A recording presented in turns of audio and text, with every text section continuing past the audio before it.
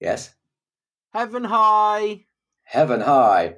Creepy, creepy, crawly, crawly, creepy, creepy, crawly, crawly. He's come to a sticky end.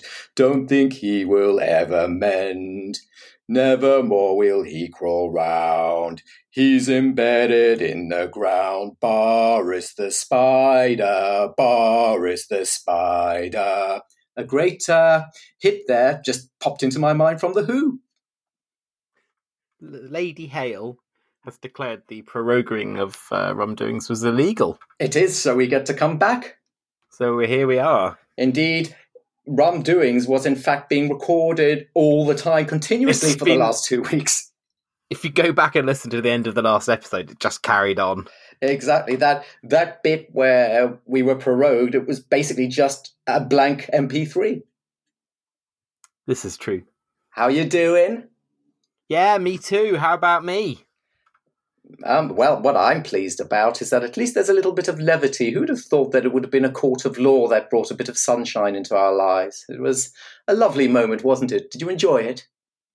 Lovely, but you've forgotten that this episode is the Rum Doings podcast of the episode 266. Episode 266 of the Rum Doings franchise podcast at rumdoings.com, at Rum Doings. TM. Yeah. At Rum Doings on Twitter, where you can ask us all sorts of questions, and we'll probably, if I'm being honest, just ignore you, but still ask them because it'll make you feel significant, and that's what matters. Yeah, I would recommend, by the way, that everybody read the judgment, because unusually... Well, you have to by law. Yeah, but it's only... The lawyer lady said that you had to read it, so if you don't read it, you go to prison. Exactly, it's only 24 pages, but also unusually for... well, not that unusually, as I'll just discuss, but... you make your mind up, man. Unusually for most legal documents, it's actually perfectly readable. Have you actually tried reading it yet? No, I listened to it live. No, the actual judgment, not the summary, you idiot. Oh, no, I haven't read it yet, no. You may be very pleasantly surprised how easy it is to read, and it explains exactly what prorogation is, how it differs from the other ways that Parliament can be suspended and so on, and it builds upon that to actually... goodness gracious. Stop. That's more disruptive than the thing itself. To discuss how it came to be, this judgment. And it's interesting, it's the way common law should work, in that when usually with common law, you've got precedents, lots of quite easy precedents, which judges just kind of build together like Lego, and that's how they come to their ruling. But if you've got a truly novel situation, they have to use a little bit more logic, a little bit more plain language to kind of explain the philosophy and the jurisdictional building blocks that they're using to make this new judgment come alive. And that's what they've done. Ironically, bearing in mind how, this is an unprecedented constitutional coup. The first precedent that they did mention was actually from the 14th century. So, this novel territory upon which the court should dare to walk has in fact been roamed upon for 650 years, John. So there we are. I don't know why I would need to do any of this when I've got the front page of the Daily Express in front of me on my internet screen. What does it say? It says, unlawful? What's lawful about denying 17.4 Brexit? Well, if the Daily Express had actually read the judgment, they would have seen it explicitly mentioned that it would have been perfectly lawful for Parliament utterly to ignore the referendum, because that's the law. Of course. The law that we wanted to take back control of. It does say, of course, morally and politically, it would be a problem to deal with, to ignore it, but the Supreme Parliament can ignore what the hell it wants to ignore. That's the whole point, and that was apparently what we were supposed to be fighting for. And as James O'Brien put the irony here, that a British court of law, apparently utterly unhindered by the European Union, is able to make these laws to defend those who are trying to prevent the British Parliament from actually enacting those laws in Britain, who apparently are the ones who were proclaiming this Brexit to protect the very things they're now attacking, is a very Alice in Wonderland sort of situation we've got ourselves into here. The only thing left to be said is that, are you sitting down? Actually, I am. Okay. I will need to break this to you gently. Your upstanding, Christian member of parliament is a little bit of a disappointment, John. How dare you? He's Jesus incarnate. As I mentioned before, you remember when he was just this bit part player in this podcast? Yes, my local MP. You just talk wacky about Lord Snooty Beano character. When was the first time that you actually encountered him? Was there a actual lecture or a seminar or just a debate or something locally? No, the very first time I encountered him was the church fete. Well, but I know that you did the church fete, but wasn't there a more formal place where you met him? Well, the 2015 was it? No, hang on. When was the last general election? 1872. 1872. The hustings for that was the first time I saw him speak in public. Right. But when he was gasp-inducingly evil, like literally there were gasps in the room at how evil he was. The soup kitchen thing. I mean, that he's gone on today to call it what does he call it? A judicial or constitutional coup or whatever. Very childish. Constitutional coup. Yeah, very, very childish. As I pointed out on Twitter, at this point, you really need, even if you don't believe it, your only self-protective mechanism is to feign humility. If I were their PR companies, I would say, look, what you need to go out, you need to say, in our enthusiasm to respect the will of the people, we lost sight of something bigger, and that is you can't play fast and loose with Britain's constitution. It's a lesson that is well learned and something that we on both sides of the aisle need to take heed of, and the robustness of which this lesson was placed to us all is a testament to the great values of the British Constitution and its judiciary, and it is exactly that which we wish to protect but via Brexit. That's all very well, but that's just it's just a wordy way of saying that they were wrong, and they're not going to say that. No, but they need to. Humility. You as a Christian need to know that one of the most powerful things, PR things, that these pastors who are caught buggering a boy or stealing money can do is they say, I sinned, but I now have repented. I'm born again. That I understand, yes, and you don't need to explain the Christian ethics to me. But the point I'm making is they are not going to say they are wrong, because Christian now ethics. that is to say you are wrong is perceived as the greatest weakness in the eyes of your supporters. No, well, that's where I think you're wrong. No, because if they say they're wrong, they are saying that 17.4 million people are wrong as well. No, you missed the point. You say we were right to support the will of the people, but we shouldn't have used that. We were so excited, and we were so keen and so determined to press ahead. Great Britain so much. Exactly. We had such passion that crying a bit. That we used every tool we had in the box, and we shouldn't have used that one tool.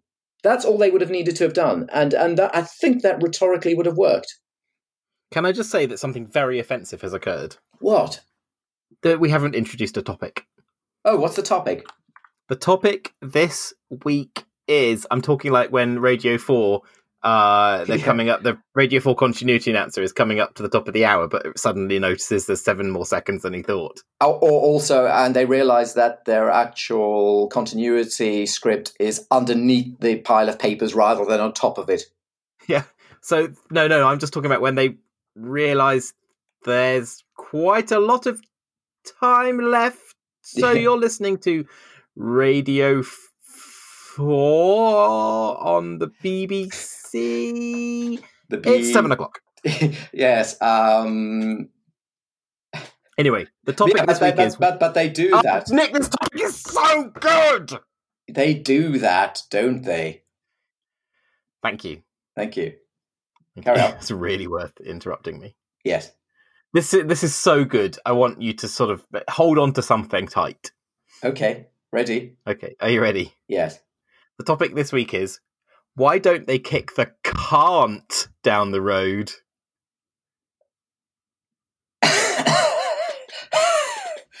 Yeah.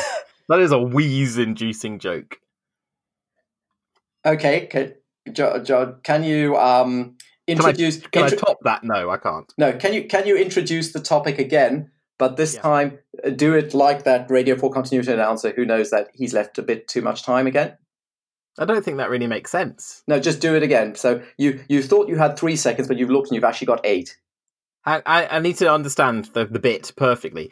Am I delaying until I say what the topic is, or am I dragging the topic out? Well, you are this BBC continuity announcer, and you thought that you had 3 seconds to announce the topic, but you've looked at the clock and actually see that you've got 8, nearly 9 seconds to announce the topic before the hour. And begin.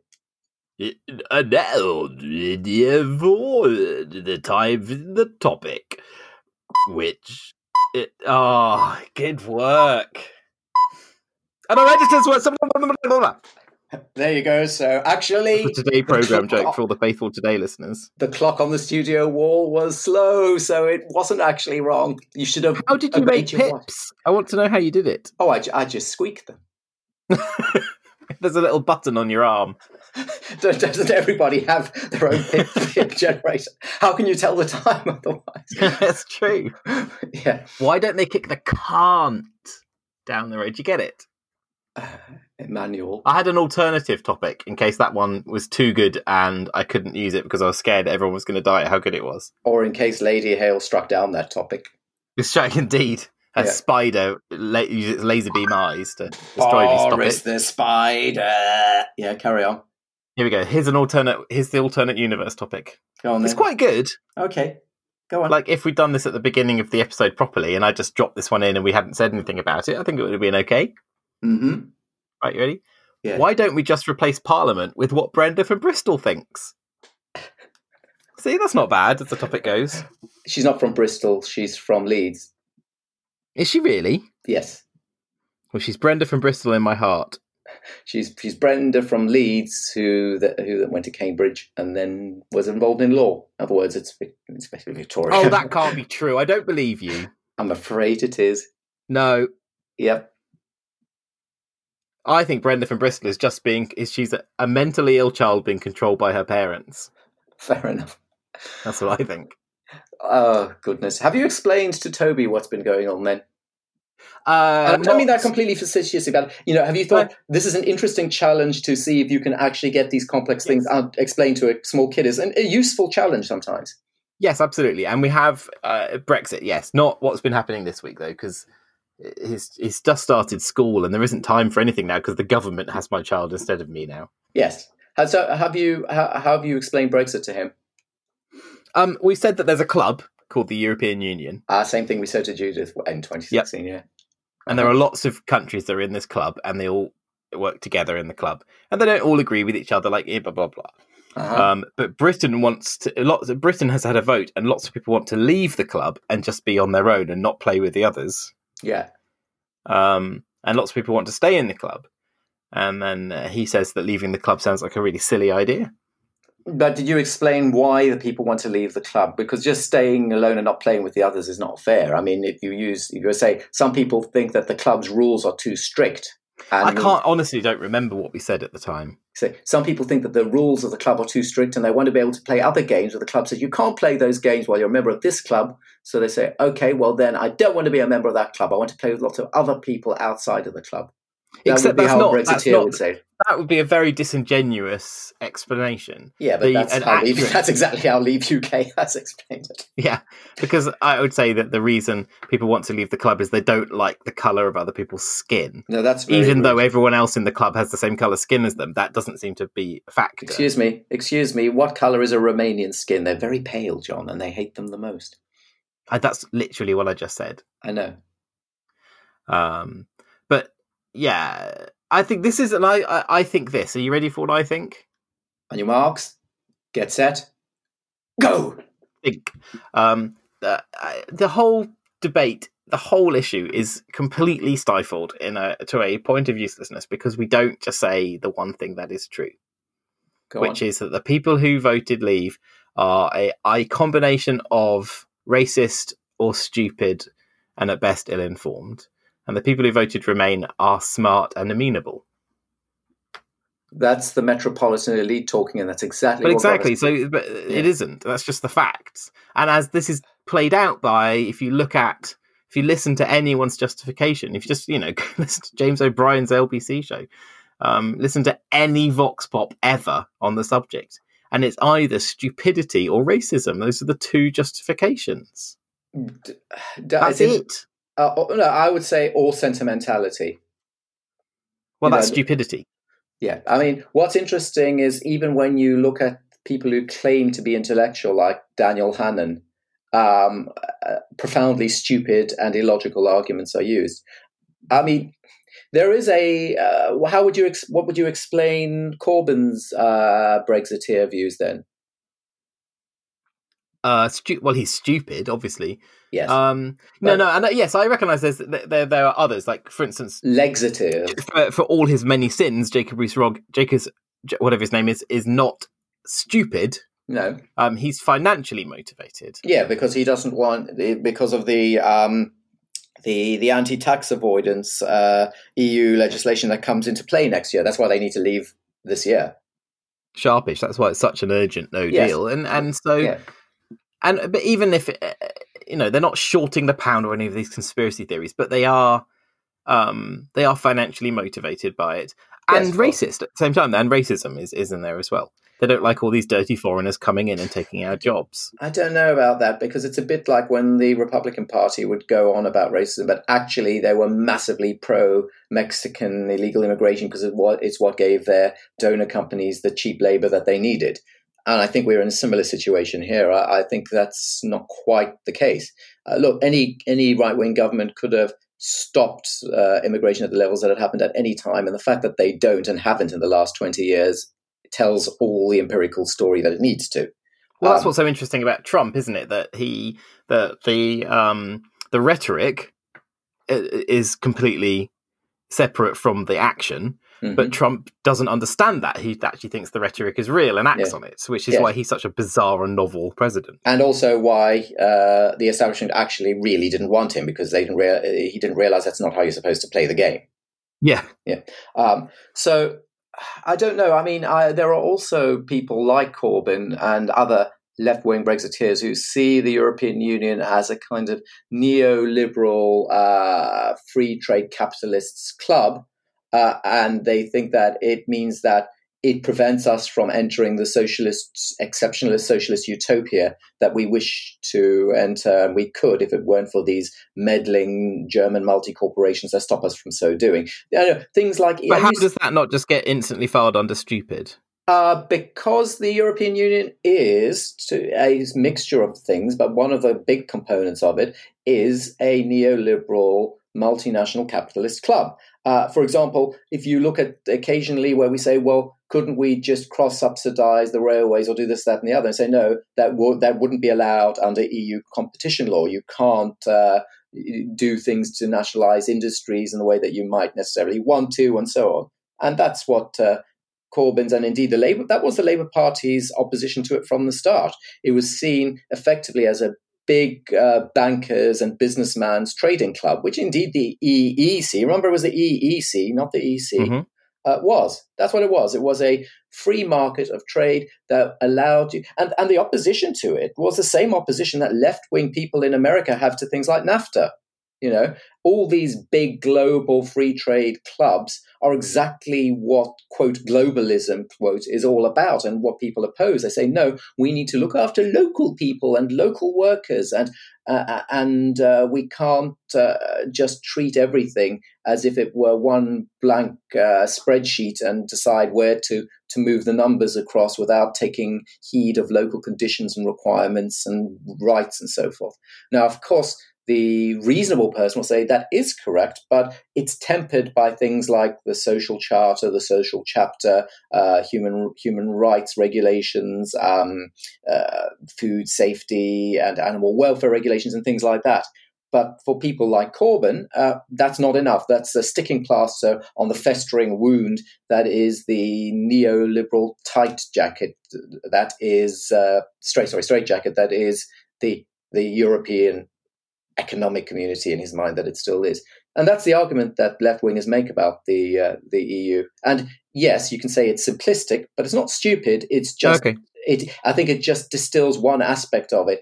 I would agree with that to an extent. I think there are problems with the EU in that it you don't think the EU is perfect, and yet you're a Remainer. I don't. No. But what I think, I agree with what they say. I think it does kind of inflict upon the continent a kind of one size fits all notion of what an economy and a political arrangement should be, which I suspect could stifle kind of political and economic innovation and creativity. It's like, imagine if all video games suddenly had to use the same game engine, even though it was a really good gaming engine, and they all had to use the same algorithms and the same physics engine and had to use the same platform for keeping score and all that kind of stuff. You say, yeah, that's a good thing. Finally, we don't have to worry about all those reinvent the wheel every time we do it. On the other hand, maybe after 10 or 20 years, you suddenly wonder why everything was a bit samey. And I think that's true. I'm glad that you put that in a way that my brain could understand. Yeah, I think I needed to,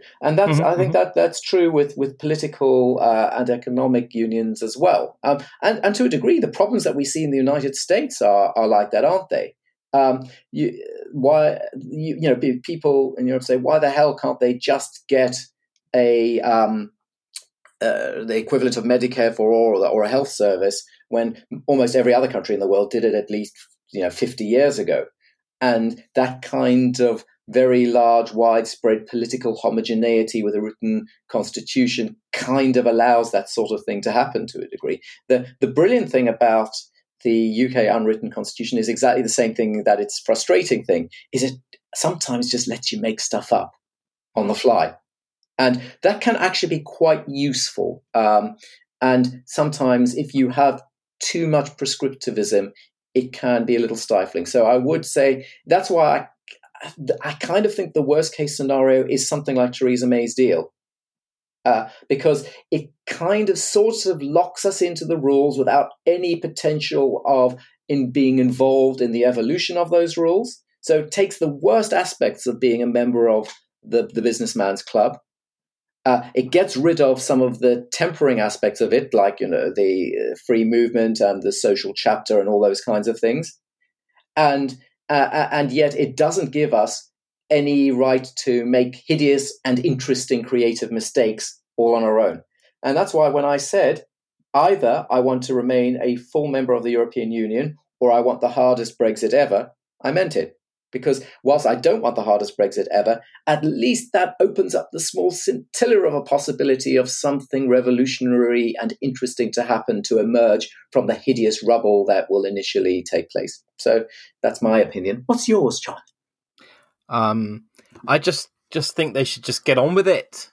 I don't. Why can't they just get on with it? The people are sick and tired of all of this nonsense. Do you know what? When I go knocking on doors, Nicholas, yes, they're not interested in talking about Brexit to me. They're interested in talking about the NHS, about education, about buses, wheelie bins, bins, and telephone poles.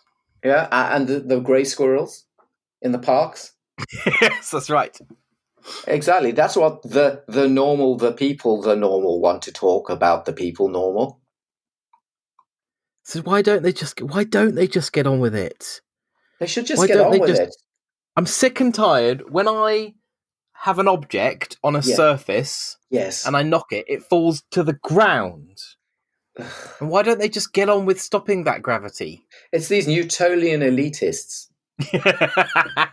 That's what it is. Yeah. I'm tired of these physics experts telling us that that's inevitable. We're Britain. We don't fall for such fatalistic nonsense. We are a proud country that can evolve and change and rely on our tradition to make things fly up into the air continually if we wanted to. Who's to say? To change the subject. I sent out a couple of interesting emails last week to people. Sounds like something the liberal elite would do. Yeah, yep. Carry on. Suggesting ideas for ways they could give me money. Capitalist liberal elite. Were they in Europe, these people? They are. No. Yes. One is in Europe currently before we relocate the United Kingdom. Mm-hmm. One is in the colonies. Oh, really? Okay. But still a part of the common law then. Which colony is it? The former colonies, the Americas. Oh, they still use the common law, so that's fine. Yeah. That's true, but not the common. Sorry, I misheard you. I thought you said Commonwealth. Yeah, no, common law, not wealth. Indeed. No. Unless Anyway, unless of course it's the Commonwealth of Massachusetts, which is a Commonwealth. Is it? It's not called a state. Actually, it's called the Commonwealth of Massachusetts. Actually, that must be a fun one for pub quizzes. It is. Anyway, you carry on, boy. You carry on with your wonderful anecdote here. Go on, son. Bring it home. It's good. It's a good anecdote too. It's got such a good punchline. I can't wait. So every time there's a little one on my inbox, I think, could it finally be the reply I'm waiting for? And the one that just arrived. Could Toby be having dinner tonight? Yeah. Can we finally claw our way out of this bin? And it was an email from my accountant saying I need to send her my accounts. Have you sent her your account? That's the word. No. Otherwise, why would you send that email? It couldn't have been a worse thing. Oh, there is a worse thing.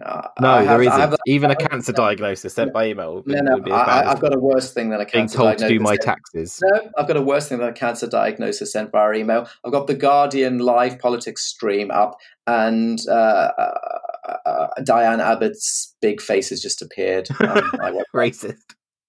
Yeah. Her big face. With a stupid hairstyle. Who told her that was a good idea? That was me. Okay, well, change that mind. She said the Labour Party is very benevolent. Good. We want to be benevolent, she said. There you go. I like to think. Did you see the flyer that was going around yesterday? The anti-Jew one? What? There was an anti-Jew flyer, but there's another one. I don't know. Well, it managed to be that. That's where I was going with this. Let me find it. It's on Ian Dunt's Twitter stream. So I'm only going to have to scroll 7 million times to get to it. There was a thing saying "smash the Jews" at the Jewish Labour at the Labour Party conference in a leaflet, but I don't know if it's that one. What's there? Mm-hmm. That's nice. I mean, we could try smashing them. Try before, they've just come back again like cockroaches. Here it is. The Shun Tom Watson Support Jeremy Corbyn leaflet. Sadly, they never got to shun Tom Watson because they shunned Tom Watson. Oh, gosh. He had a speech cancelled in order that Jeremy Corbyn could do a speech before he had to go to work today. No. Have you noticed yet Jeremy Corbyn's emphysemic wheezing that I've told everybody to watch out for in between sentences? No, I really haven't. But then he haven't really had the opportunity. I didn't listen to his conference speech because I can't stand the clapping. It's like watching an American late night talk show. Oh, he was terrible. Conference speech was really bad. Anyway, so shun Tom Watson, support Jeremy Corbyn. Tom Watson is right about one thing. There is indeed a battle for the future of the Labour Party, and he is on the wrong side! Exclamation mark. From the day that Jeremy Corbyn was elected leader of the Labour Party, Tom Watson has done everything in his power to sabotage and undermine him. He helped to coordinate both coups against Corbyn, tried to prevent Corbyn standing in the second leadership contest, claims that there is a culture of permissiveness over anti-Semitism in the party, and has publicly bullied General Secretary Jenny Formby when she was undergoing chemotherapy. Invisible parentheses, we're so glad she's got cancer. This actually all makes me feel far more respect for Tom Watson than I thought. If all those things are true, then well done. So today we want to show with a variety of actions that Tom Watson does not speak for us, exclamation mark, if he cannot support the leadership, of which he is a part, as he was elected to do by the members, he should resign his position immediately. Many delegates and visitors in the hall want to walk out. Others may stay and sing, "Oh, Jeremy Corbyn." Others want to boycott Watson's speech altogether. Yeah, unlike Jeremy Corbyn, who was always so loyal to his leadership. That's right. Anyway, so what's lovely is then they have a little list of their priorities, right? So more than 1,300 people from 400 CLPs already support Lala, as do over 20 national and local Labour left organisations. We believe there is an urgent need to build a democratic, transparent and socialist Labour left alliance that, here we go, here are their bullet points, organises democratically and transparently, both supports Corbyn against attacks by the right and is independent and able to criticise the leadership when necessary. Imagine. But also, except not criticised, because you get you get attacked just like they've just said here, which is ironic. They would immediately start punching themselves in the face if they did that. Okay, next, campaigns for the implementation of trigger ballots as a step toward mandatory reselection. Lovely, because that's what the country's crying out for right now. Yep. And then opposes racism, anti-Semitism, Islamophobia, and all other forms of discrimination. That's a way of putting it, because that's, yeah. But it's good, right? It says that they're openly saying they want to oppose anti-Semitism. With that in mind, let's see where they mean that, because what I'm doing is I've just sent you No, wait, you don't even need to wait, because there's another bullet point coming up. Yes. Next one. Opposes attempts to conflate anti-Zionism with anti-Semitism. John, they couldn't do it. They put it in there. We're going to oppose anti-Semitism. No. The next bullet point. We didn't mean it. John, take a look at the graph that I've just sent you. It's a data wrangler. Looks and see what brings out the Twitter likes if you're a member of the shadow cabinet. Some of you will have seen this excellent grappy by Juicy Jew on what it is that excites Corbyn followers. Well, being a data nerd, I went one step further. What is it that brings in the likes if you're a member of the shadow cabinet? Read on to find out. Goodness gracious me, Israel-Palestine does bring in the likes. It's like an order of magnitude greater than Brexit, than public services, health workers, industry, etc. Yep. And then if you look, and then if you scroll down, Labour shadow cabinet tweets categorised by average likes per tweet. So Israel-Palestine had nearly 15,000 likes. The next, which looks at about 1,000 likes, was Boris Tories, then Brexit, then... If you scroll down to the third tweet underneath that. Yeah. Labour shadow cabinet tweets on countries excluding the UK by total likes. Nearly 3,000 for Israel and about 3 for Iran, and then nothing else, etc. It's almost like they have a kind of obsession, John. How dare you? How dare you conflate anti-Zionism with anti-Semitism? How dare you? Oh. Anyway, there you go. Look, you'd have an argument if it weren't the case that Israel is the only country on earth doing anything wrong right now. Actually, you do have a point. Yeah. You do have a point. Also, I was thinking that if Hitler had been allowed to kill all the Jews, we wouldn't even have this problem at all. Well, that's a point that I've often made. Yeah. And it's a point that my great friend Ken Livingstone tried to make and then was... destroyed by the Rothschild Zionist liberal elite. Yeah, those baddies again. Yeah. Anyway, that's the way things always happen. So predictions. Obviously, he's not going to resign, is he? Our old friend Bojo. He's not going to resign, is he? Of course. Pardon me. In any rational time, he would have resigned. But he's not. Of course, yes, of course. He's not going to resign. So what's going to happen? He's going to try to do the vote of no confidence. Is Corbyn eventually just going to fall into that trap? I mean, he's saying he wouldn't, but it's like a kitten being told not to play with a ball of wool that's next to its little claw. I mean, is he going to be able to resist? To resist what? Sorry, proroguing again? No, is Corbyn going to be able to resist? Oh, sorry. No, he'll fall headfirst into that trap. He's so vain. Yeah. And then I think that Johnson will get a small majority with, or certainly go into alliance with the Brexit Party. The more vehemently he parades that he won't, the more I believe he will. And do you know what? Mm-hmm. Here's another thing. Go on then. Sorry to interrupt your predictions. Uh-huh. You know your LBC that you love so much? The one that has Nigel Farage as a DJ. Well, exactly. This is my thing.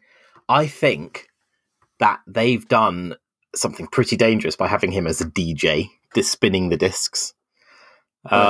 Because I heard him on Today, and he was really good. I So agree. Farage in the past has always been undone by sounding like a mad lunatic screaming insanity. It's funny you should say that. I was thinking the exact same thing. And again, I always talk about, I don't talk about principles or ethics. I talk about rhetoric in politics. That's the tool you need to get right.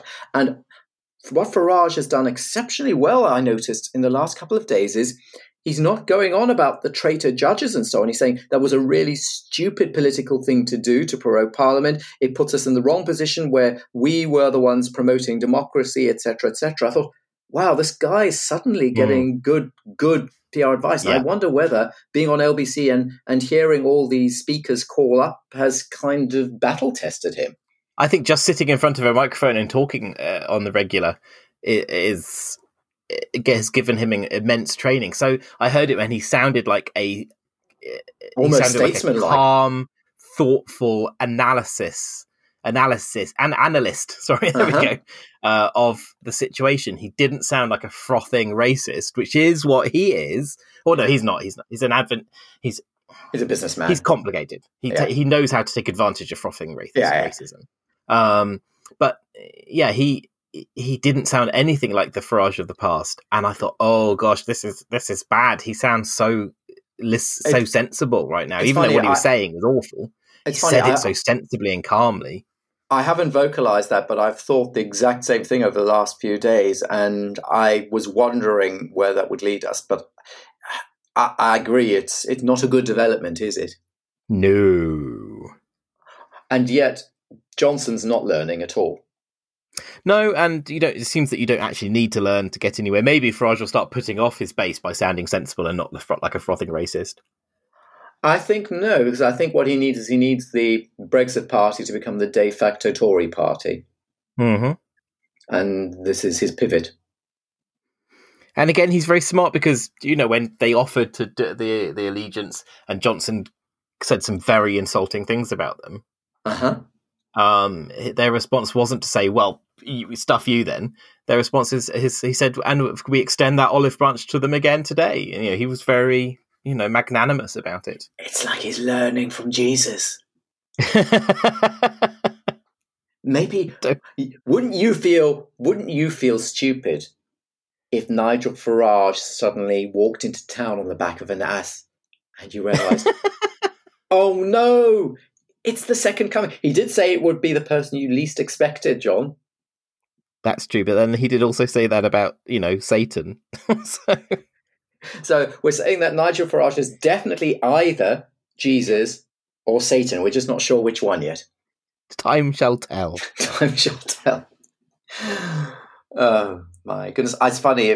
I remember very early on the podcast, we talked about the UK Independence Party as if it were this small, weird little ragtag that really was just... Well, it is. Its own leader didn't turn up to its party conference. No, I mean that in the metonym of what it became and is. Yeah. I do enjoy... The UKIP is very entertaining. It's the new BNP to laugh at. What are they doing these days? Well, that's it. They said their own leader didn't show up to their conference. Save the pound. Yeah. So Farage is a canny fellow, isn't he? Uncannily canny. Yeah. It's all a bit rum, which is appropriate because this podcast is Rum Doings. Those are my predictions. Yeah, it is. What's your prediction then? Come on then. Will we be Brexited by October the 31st no, this year? Absolutely, definitely not. Why not? I still harbour my secret belief that we will end up revoking Article 50. I still think that's going to happen. I kind of hope it will, but it's certainly not in the hands of Joe Swinson. It'll be the most rational thing to happen, but whether that means it will, I don't know. I think more likely is that we will Brexit and then we'll fudge our way back into the European Union about 5-10 years later. My naive belief remains that eventually at some point, and I know... Remains. You see, remains. History, egg, remain. Good work. And I have said this before, but I still can't help but have this feeling that the grown-ups will eventually just burst back into the room. What have you children been... Look at the state of this room! What do you think you've been doing? For Put goodness everything sake. back in the drawer and go and wash your hands now. I love that we clearly have both said this for real. Yes. Like the time we walked into the spare room and to found find that somebody Toby. existed in the European Union. Yeah. Oh, for goodness sake. To find Toby and two of his friends had pulled every book off the bookshelf. Mm-hmm. The size of the bookshelf is the length of the wall and the height of the room. Mm-hmm. Had pulled every single book off and put them in a giant pile, and then started tearing everything they could find to tear. Oh, brilliant. This was, I think, Toby was just turned 4, I think, at this point. Well, that's a creative thing to do. They'd found Laura's pile of old schoolwork and tore it to shreds. It's the naughtiest thing Toby has ever done. Did you give him a slap? No, he did not. Why not? Spoil the rod, kill the child. That's right. As I often explain to Toby, children should neither be seen nor heard. Nor exist. Yeah, exactly. That's what they say in Japan these days. Is it? Yes. That's why they have the lowest birth rate in the history of humanity. Oh, I see. Which is a bit of a problem when you're also massively xenophobic and won't allow any immigration. That's why they're inventing robots to look after the old people. You racist. At least I think they're human, John. I've never suggested that the Japanese people aren't human, and I take great umbrage at the suggestion that I've said otherwise. I think we know. So yeah, I don't have any other predictions. I don't know. Everything is so bonkers that to predict anything would be madness. I felt absolutely certain that the Supreme Court would come down in favour of the government, because of course they would, because that's how everything works now. Everything's gone so utterly bonkers, bananas, crazy. Yeah. And but also, of course they would say, yes, we're not going to get involved, blah, blah, blah. So of course I was certain enough to tweet that out, and then people enraged with me for being wrong. Imagine being wrong, Nick. Imagine if someone were wrong once. But no, and it was the rational thing to presume. It's what everybody was really presuming in legal circles. They thought, well, what I actually thought would happen was that they would say, it's not judiciable, but I wish it were, because actually he has behaved badly, and it's for Parliament to deal with that fact.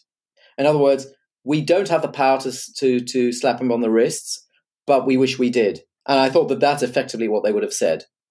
But I was very surprised by the unanimity was the thing that surprised me the most, because there were a couple of very, very conservative judges on that panel. But I am impressed with the British judiciary, actually, whenever I've encountered. Obviously, I've got relatives who are in it, but I've been impressed by, it doesn't kind of matter how fox-huntingly conservative or otherwise they are in real life. Once they put on their judicial robes, they do seem to become different people. And I've seen it happen many times. And it's an impressive institution that somehow has remained as such. And, we are lucky to have it. Ask anybody who's in a country where the judiciary is easily bought out and is timid. And that's usually where things begin to fall apart.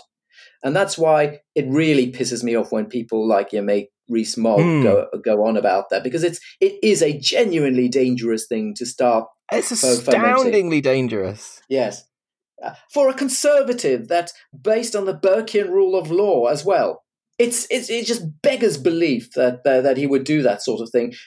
Somebody who pretends to be a great respecter of historicity and the traditions of this country, speaking as if he's some fomenting trot about the elitist judges, is just unbelievable. No, it's totally believable. Ugh. Your MP. Okay. Now, did you watch the unfolding of events? So, like that person who put on Twitter, anyone who this MP represents should be ashamed of themselves. It's like, I don't think you understand how politics works. It is. I think you should be ashamed. Are you ashamed of yourself? Yeah, I'm absolutely ashamed of myself for voting against that ghastly man. Yeah. Anyway, so did you watch this unfolding on the BBC or some other means? I tried to watch the Supreme Court's direct feed, but it broke. It broke for everyone. No, it actually just was spinning. It wasn't even the dialogue okay. sound.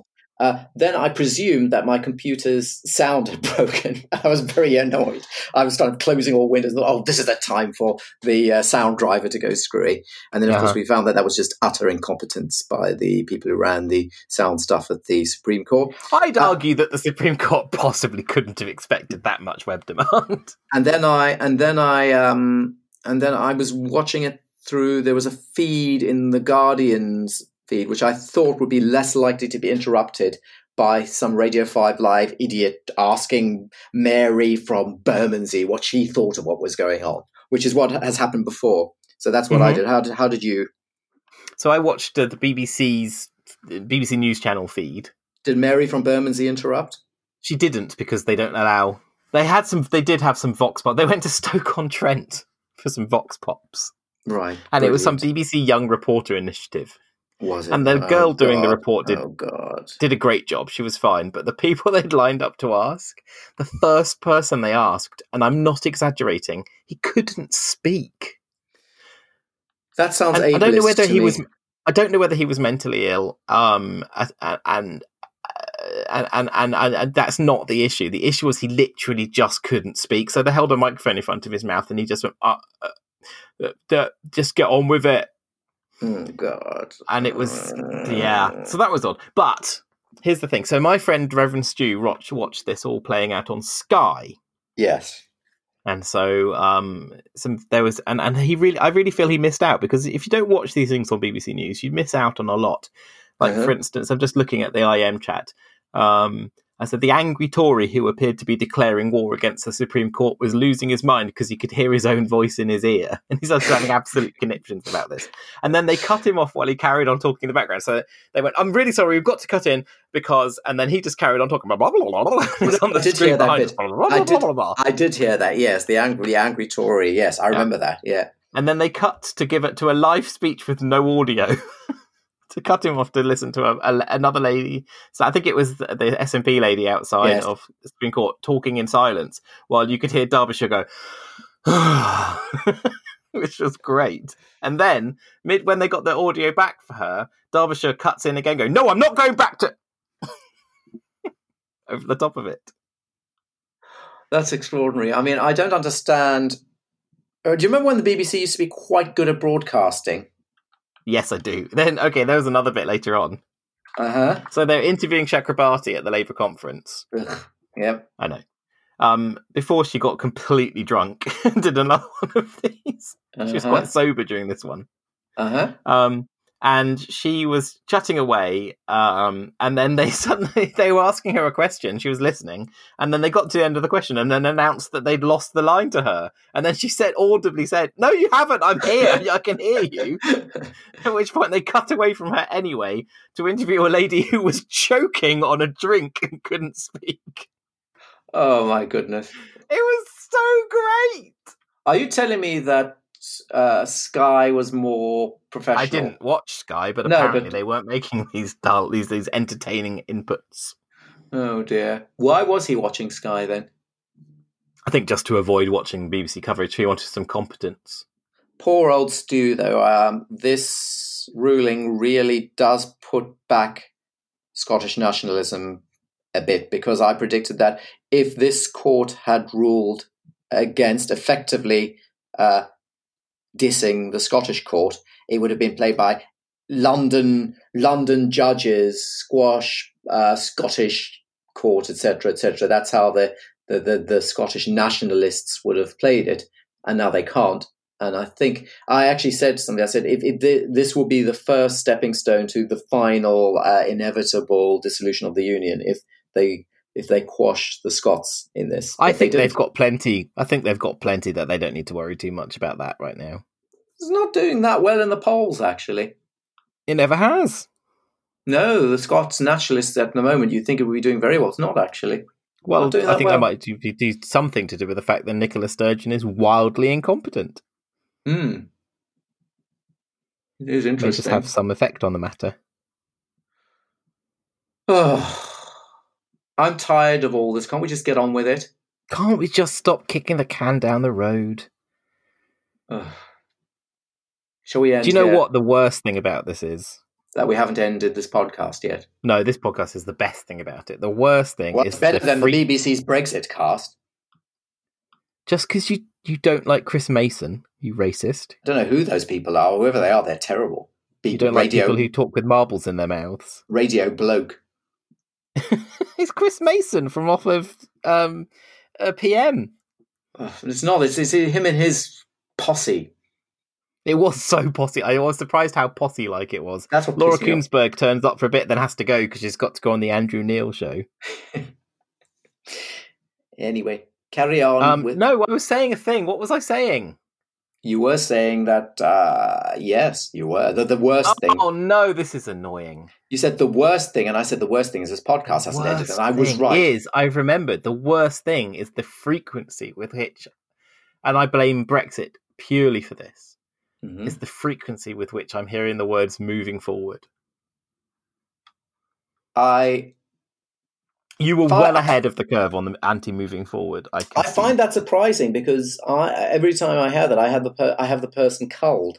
So I was hoping I think it would eventually, rot its way out. But no, it's everyone says it all the time in all contexts, and it never adds anything to a sentence. No, and you can tell somebody is a dullard if they use operating within chronological time. Yeah, or why don't you say from now on, or in the future, or after this? That's my point. They're not even saying a sentence that has that as a thing. It's not even necessary. They just say they just mean next. The next event that will occur is because if there were another direction in which we could experience reality. Yeah. I agree, but I like to find these lazy tropes because what it means if people repeat them frequently is that they have a dull mind that doesn't question the underpinnings of our mimetic reality. And that means I can probably exploit them and pick their rhetorical pockets. Got to pick a pocket or two, boy, you got to pick a pocket or two. You'd make an excellent Jew. I would. It's a pity I haven't. You're very foolish. I think it is time to say goodbye to everybody. In the excellent, I recommend if anyone wants to be cheered up by for a bit, they should watch Between Two Ferns the movie on the Netflix. Yeah, I don't know if it's survived cancel culture. It has. I texted you the excellent Paul Rudd. Yeah, bit. That was good. I watched the Dave Chappelle thing, and it wasn't nearly provocative enough. I'm sorry. It was. Oh no, he's really gone against politics. No, he hasn't. It was banal rubbish. Paul Rudd tells an excellent joke in that episode. No spoilers, mate. No spoilers. It's in the outtakes at the end. Which is a spoiler. I'm going to do a spoiler. Mm-hmm. It says, "What does a Jewish man say when he walks into a wall with a full erection?" I don't know. Ow, my nose.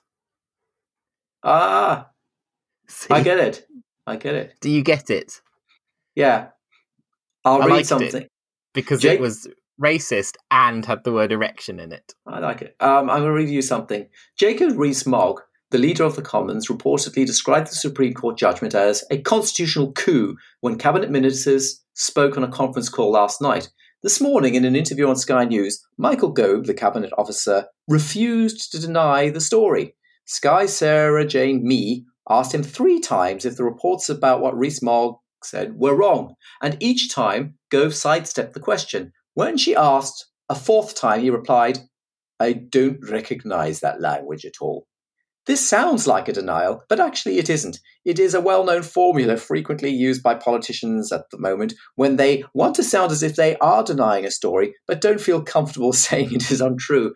The justification for using the phrase is that the reality of what happened was rather different from the way it was reported, but what is true of almost any event reported secondhand, as seen by someone who was involved in person. So that is quite clever. So at least he's using certain rhetorical tools. But in refusing to answer a question 4 times, I think that tool is probably too blunted. So there we are. I think that he should have just said, I'm afraid I don't have that quote in front of me. That's always a good line. Yes, or I need to see it in context. I don't know the context here. Oh, I don't think I've ever heard any of them say anything quite that clever. No, they do. I'm afraid I haven't. They just say, "I'm afraid I haven't heard his saying that or him saying that." But what if? No, but clearly Gove has. Probably maybe he didn't constitutional coup, and maybe Rees-Mogg actually said a coup of the Constitution. Said actually, I literally didn't hear those words in that precise order with those punctuation marks there. Sorry. Yes. I think you do have to say goodbye now.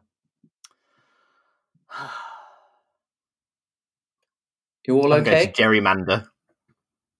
Oh, saucy. He sounded like John Shuttleworth, and it made me very happy. That's what we need. Sadly, I'm sure John Shuttleworth would have been a Brexiteer. Yes, but I assume Graham Fellows would not. Yeah, that's the point. And maybe that's the point. Okay. Ta-da. Right, love you. Bye. Bye.